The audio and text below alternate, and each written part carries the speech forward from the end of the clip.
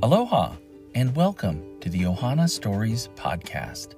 Stories that bring communities together. Today, we're at the beautiful Aliso Viejo Country Club. We're upstairs on the balcony overlooking the fairways, and we're talking with Howard Hirakawa. Howard is a busy executive with Pacific Life. He's a parent and an active member of the community.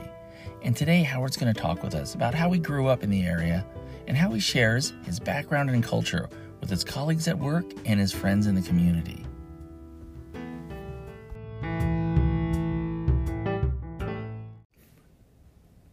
Well, Howard, thank you so much for joining the podcast today. I'm very excited to have you here. Thank you, Ross. Always enjoy when getting together and having catching up on things with you. Yeah, and that's the fun part, is that we have an interesting and a unique friendship, I would say, because I was at your birthday. But we've got so many different ways that we've become acquainted. But do you recall how we first met? Well, you and I have been good friends for probably, and it's interesting, Ross. We connected so fast, yes, and yet it hasn't been that long, right? That's right. We've been friends for about 3 years now. And it really came through a community group that we have at Pacific Life. It's the Asian American Pacific Islander Group, AAPI community group that the company sponsors and promotes. And we were looking we always look for keynote speakers for different events that we have. Mm-hmm. And we try to get it from a broad array of Asian Americans who've made an impact in our community or in the business world. And your name came up. And it came up, interestingly, through my wife. Yes. Because my wife was the one who got to know you first, Ross. It was a it was a FAM event. Feeding, it was a, what is that? Hunger Walk. The Hunger Walk. Yeah, you're right. It was a FAM, FAM, and it was the Hunger Walk was the event. And if I recall, you came into the parking lot, you were looking for parking, and my wife was a volunteer, and the two of you got to talking, and she pointed you in the right spot. And then after that, you chatted a bit more, and then she found out that you were a city councilman, soon to be the mayor of Aliso Viejo. And yes. She came home and told me that. She goes, hey, now I've got another contact. I just met the mayor, or the future mayor. And at that time, it came back to me. I asked my wife, Ann, do you think Ross would be willing to be a speaker at one of our events? And then she connected us, and you were gracious enough to do it. Unfortunately, it was just coming out of the pandemic, so we did have to do it virtually as opposed to in person. You did a fabulous job. We must have had a good 60 people from the community group on it. Feedback was great, and you just gave the perspective of what it was coming up on the political ranks and what it was like to run a community and being an Asian American from that perspective to the AAPI community. And from that point on, we've connected and support each other in many different ways there, Ross. Yes, and what I believe you don't know is that experience with your committee at Pacific Life is sort of the basis for these podcasts. And it was because after I did that, and so I'd never done that before, and I was speaking. I've done a lot of public speaking events, but that one was unique because I was talking mostly about myself. And I told a couple stories about my mother and growing up Asian in Orange County.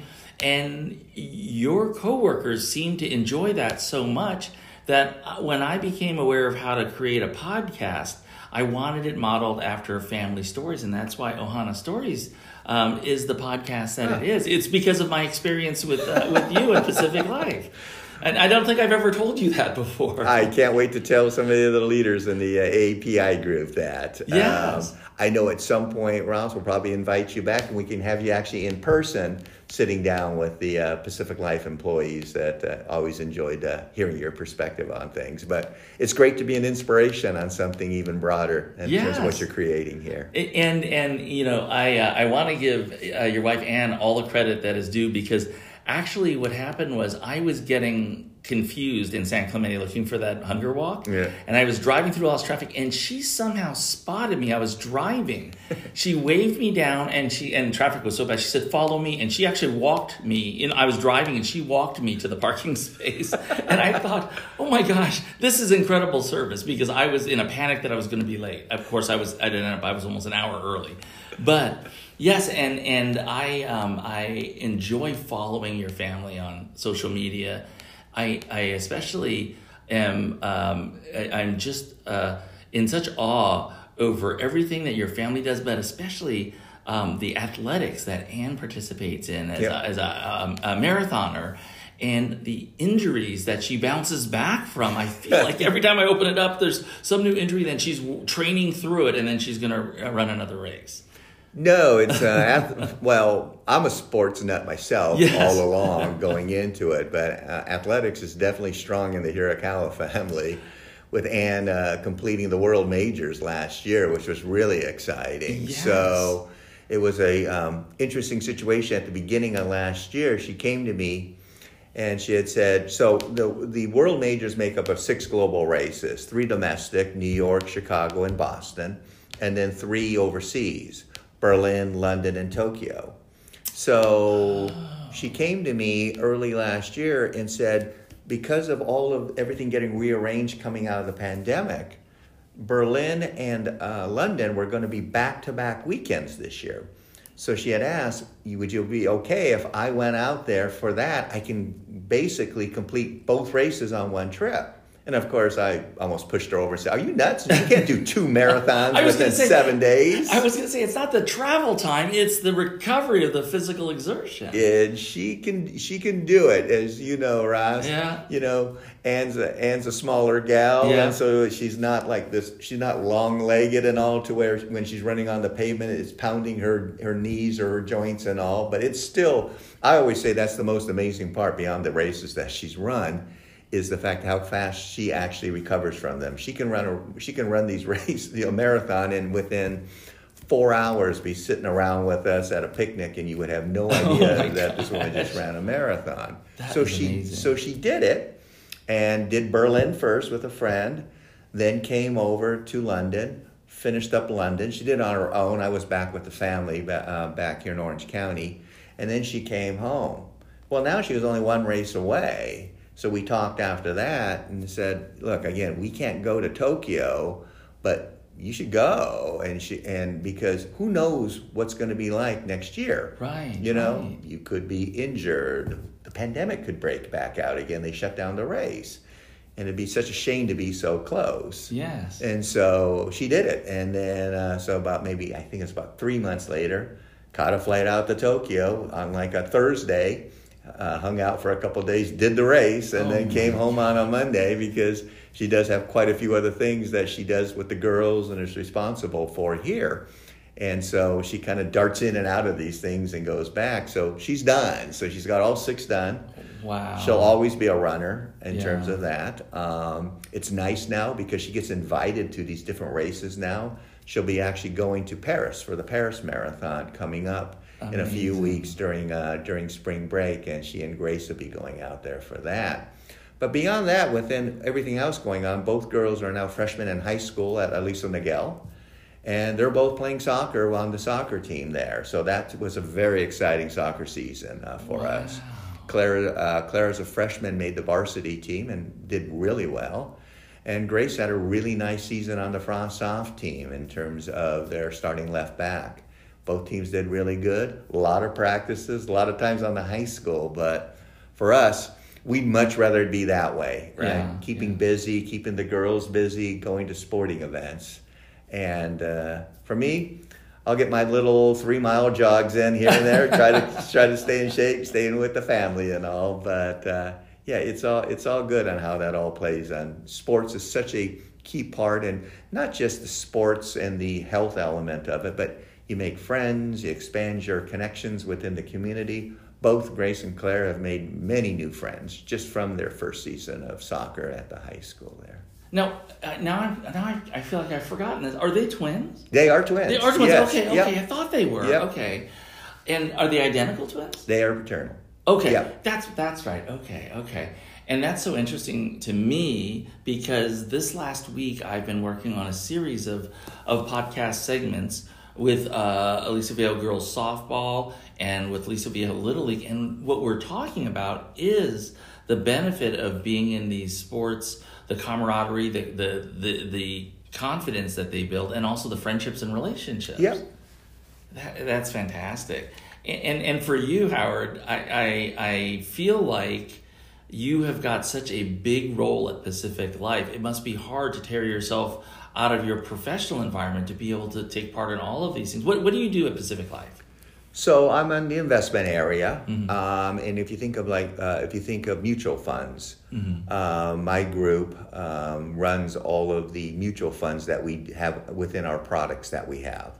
So there's variable annuity and variable life insurance products in particular, and they give you life insurance protection or retirement protection, but within there are investment funds that you can invest in.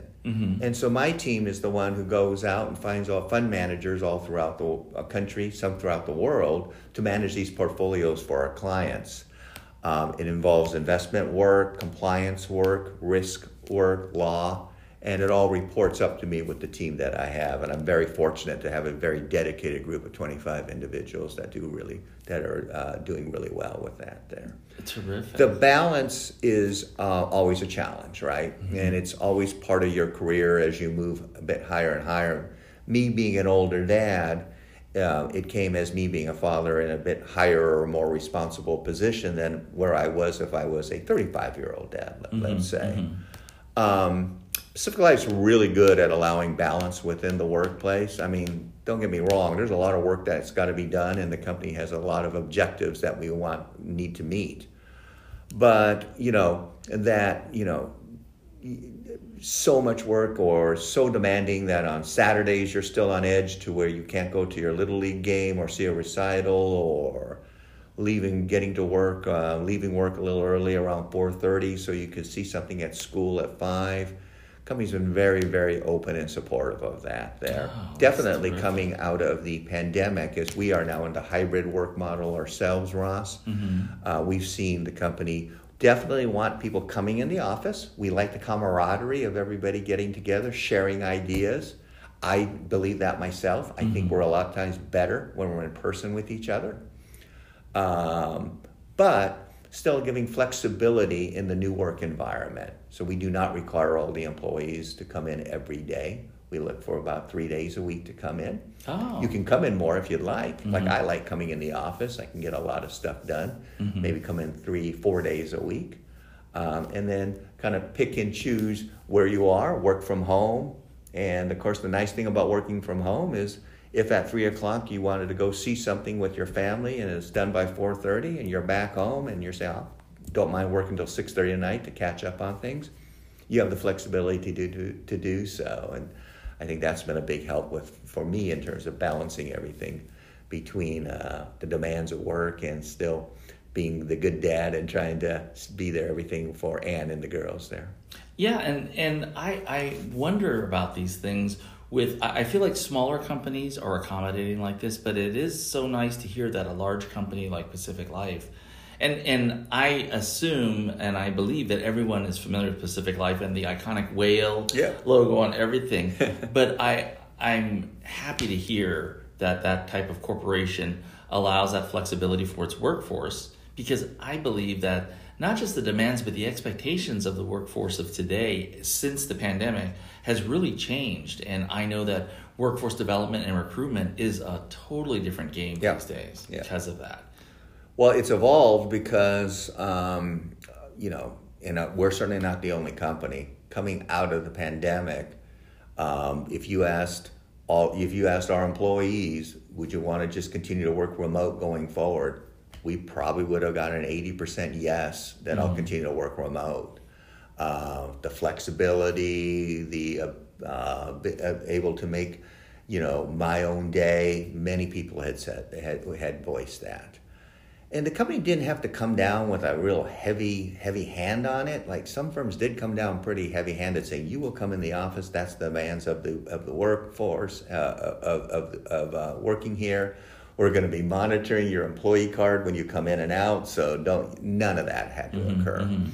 But we did encourage, maybe prod, push to come in and start putting together policies of how we thought it would work. And in my opinion, when I see the people come in those days, and many times it's Tuesday through Thursday, right in the middle of the week, because that's the other thing I thought we did pretty well, is saying if we're gonna come in, let's all come in together. Yes. It's silly, right? if you live, let's say we're in Newport Beach. If you live, let's say in Anaheim, or you live out in, in Corona or something, and you're being asked to come in, and you come all the way into Pacific Life, and then there's hardly anybody in the office, then you probably have, a right to kind of say, well, why did I do that? I'm not engaging with anybody. And the fact is that when I, most of the meetings I did had to be over a Zoom call anyways, right? Sure. So by the company encouraging everybody to come in during those days, it's pretty packed in the Newport Center building.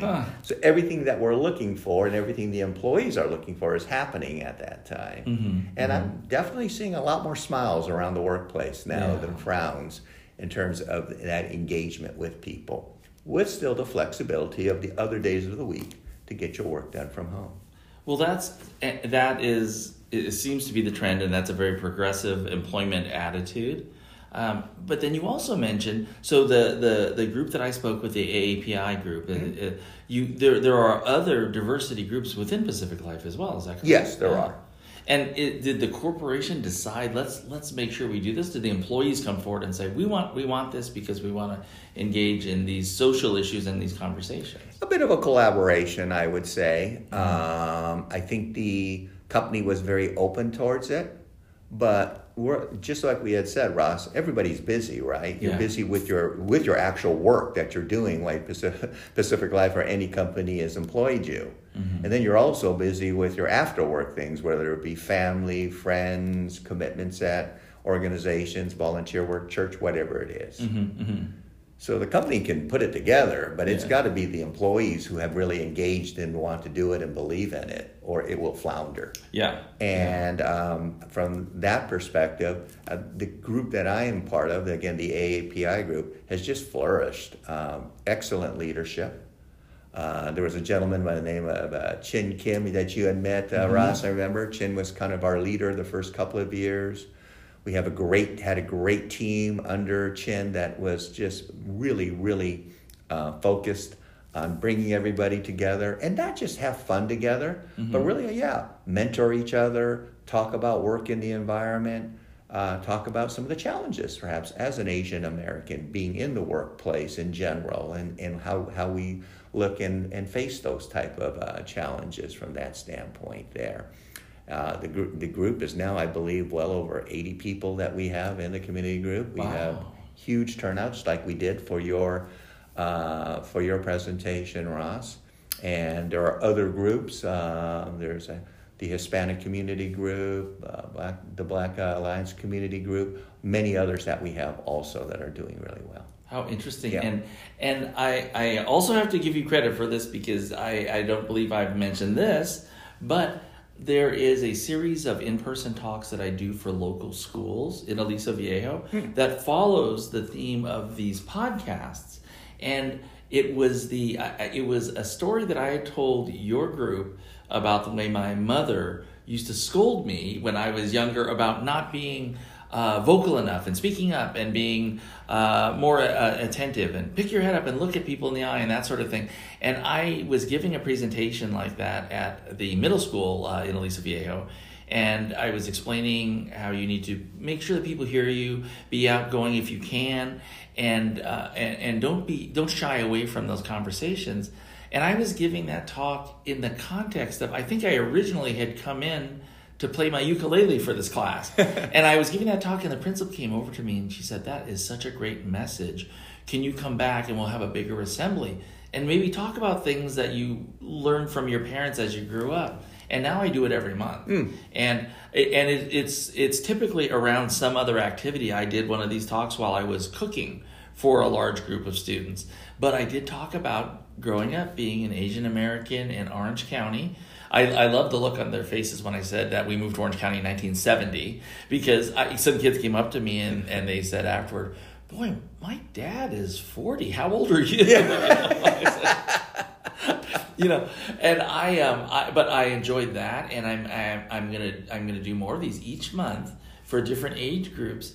And it was really about the feedback that I got from your group. I believe that there's an affinity among Asian Americans when you hear the same stories and you say, my mom used to say that to me, or I felt that way in third grade.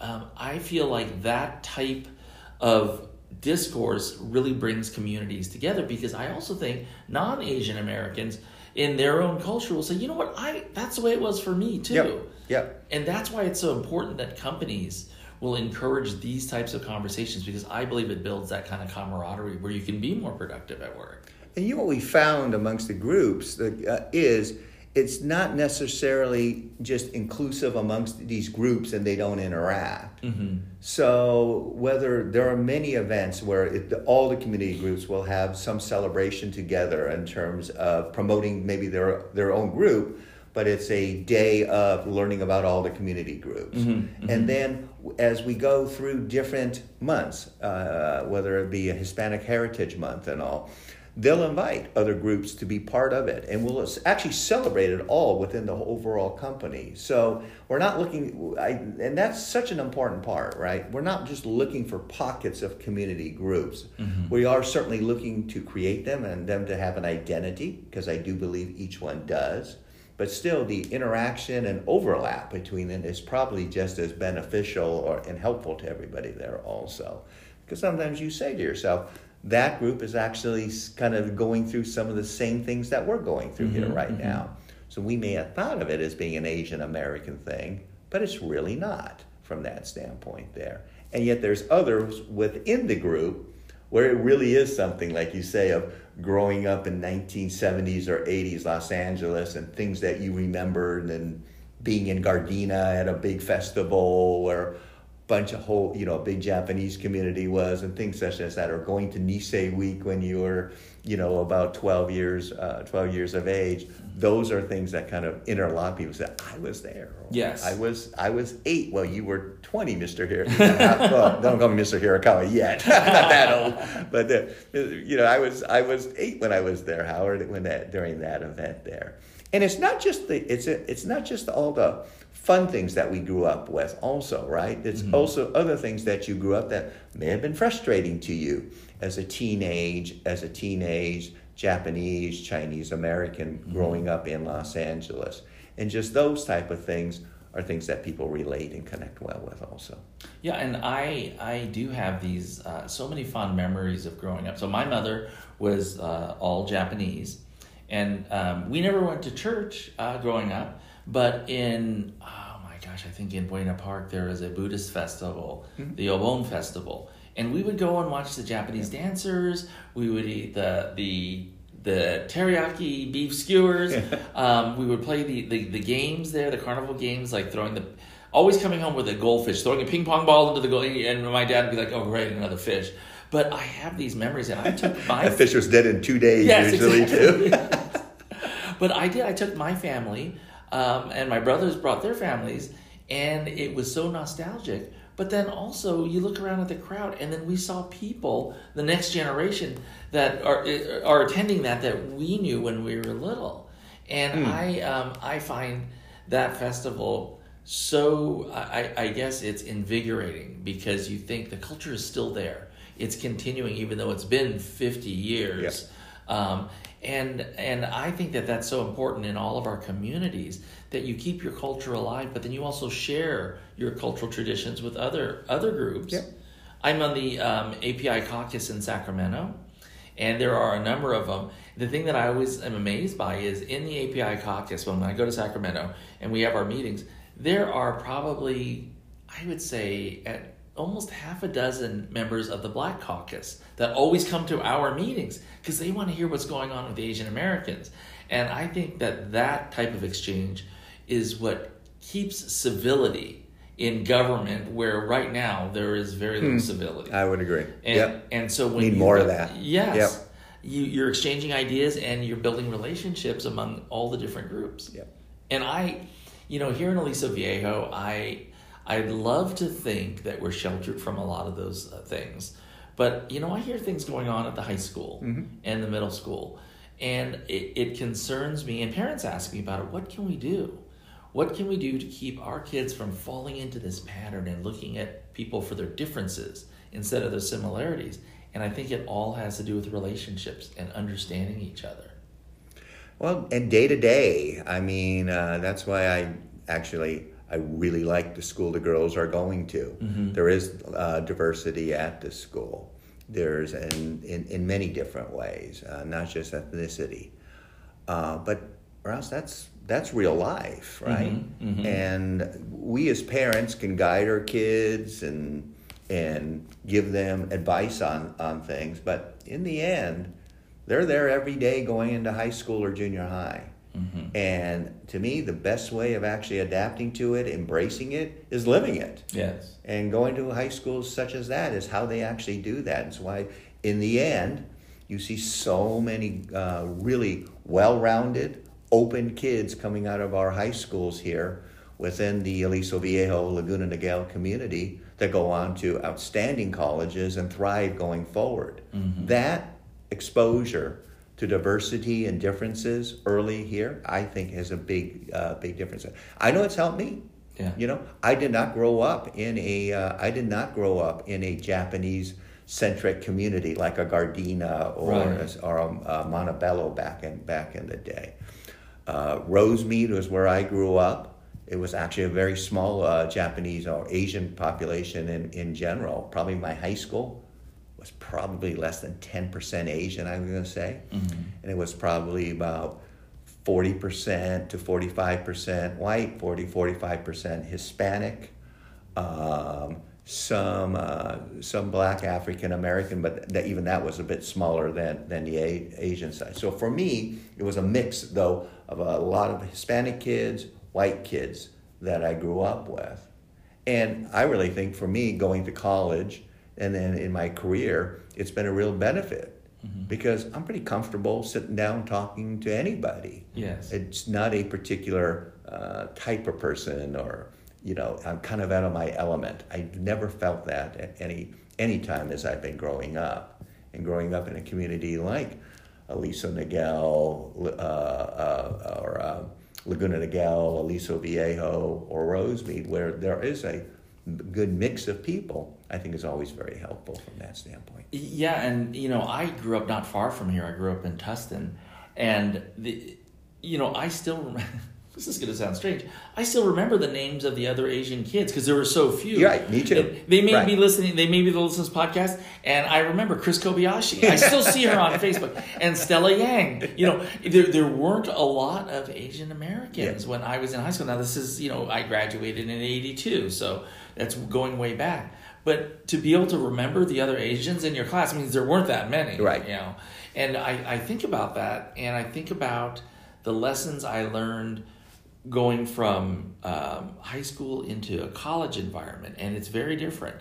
I feel like it was somewhat liberating. There wasn't a lot of pressure, because I don't feel like in college, and I went to Cal Poly and Cal State Fullerton and then Pepperdine, I don't feel like ethnicity or race came up the way it did in my younger years. And now it seems like there's such a focus on it. It is very strange that it's come back to that. Yeah, there's so many things, whether it be race or, I definitely don't want to get into politics on this podcast here, but just the polarizing element of things, the extreme side of things on that. Mm-hmm. And certainly it can go in different from a race or ethnicity standpoint. It can even pop around a bit, right? It could be the Asian hate crime times, and where you hear about situations now about other, it's very similar to that, and other times of other ethnicities that may be targeted, if that's really the only way to look at it at that point in time. And it is a shame, and we know it's wrong, and yet it does still transpire and happen out there in certain ways because of how extreme or polarized the world has gotten now. And it has gotten that way, and that's why I'm relieved to hear that big corporations, small companies, nonprofits are aware of these things, and everyone seems to be working and moving in I hope, in the right direction to get rid of a lot of this, the friction that has taken place over the last decade. And right now, when you think about the United States and the way we are made up as a population, there is great opportunity for things to go in a positive direction, but there's always that chance that we can veer in the wrong direction. And that's why I think it's so important for corporations, businesses, but individuals within those businesses to be aware and to be working like you are with your groups, and to be able to move the sentiment forward in a positive direction. And I think that's what it really is to have civility and have a positive sentiment when you're talking with someone who has the same background as you or has a completely different background, but you understand that there are some things in common. Yeah, and I think, it's the key is action, right? Mm-hmm. Sitting around talking about it, saying it's not right is one thing, but nothing will happen. Right. You have to take action. And going back to my role with the AAPI group, I'm the executive sponsor of the group.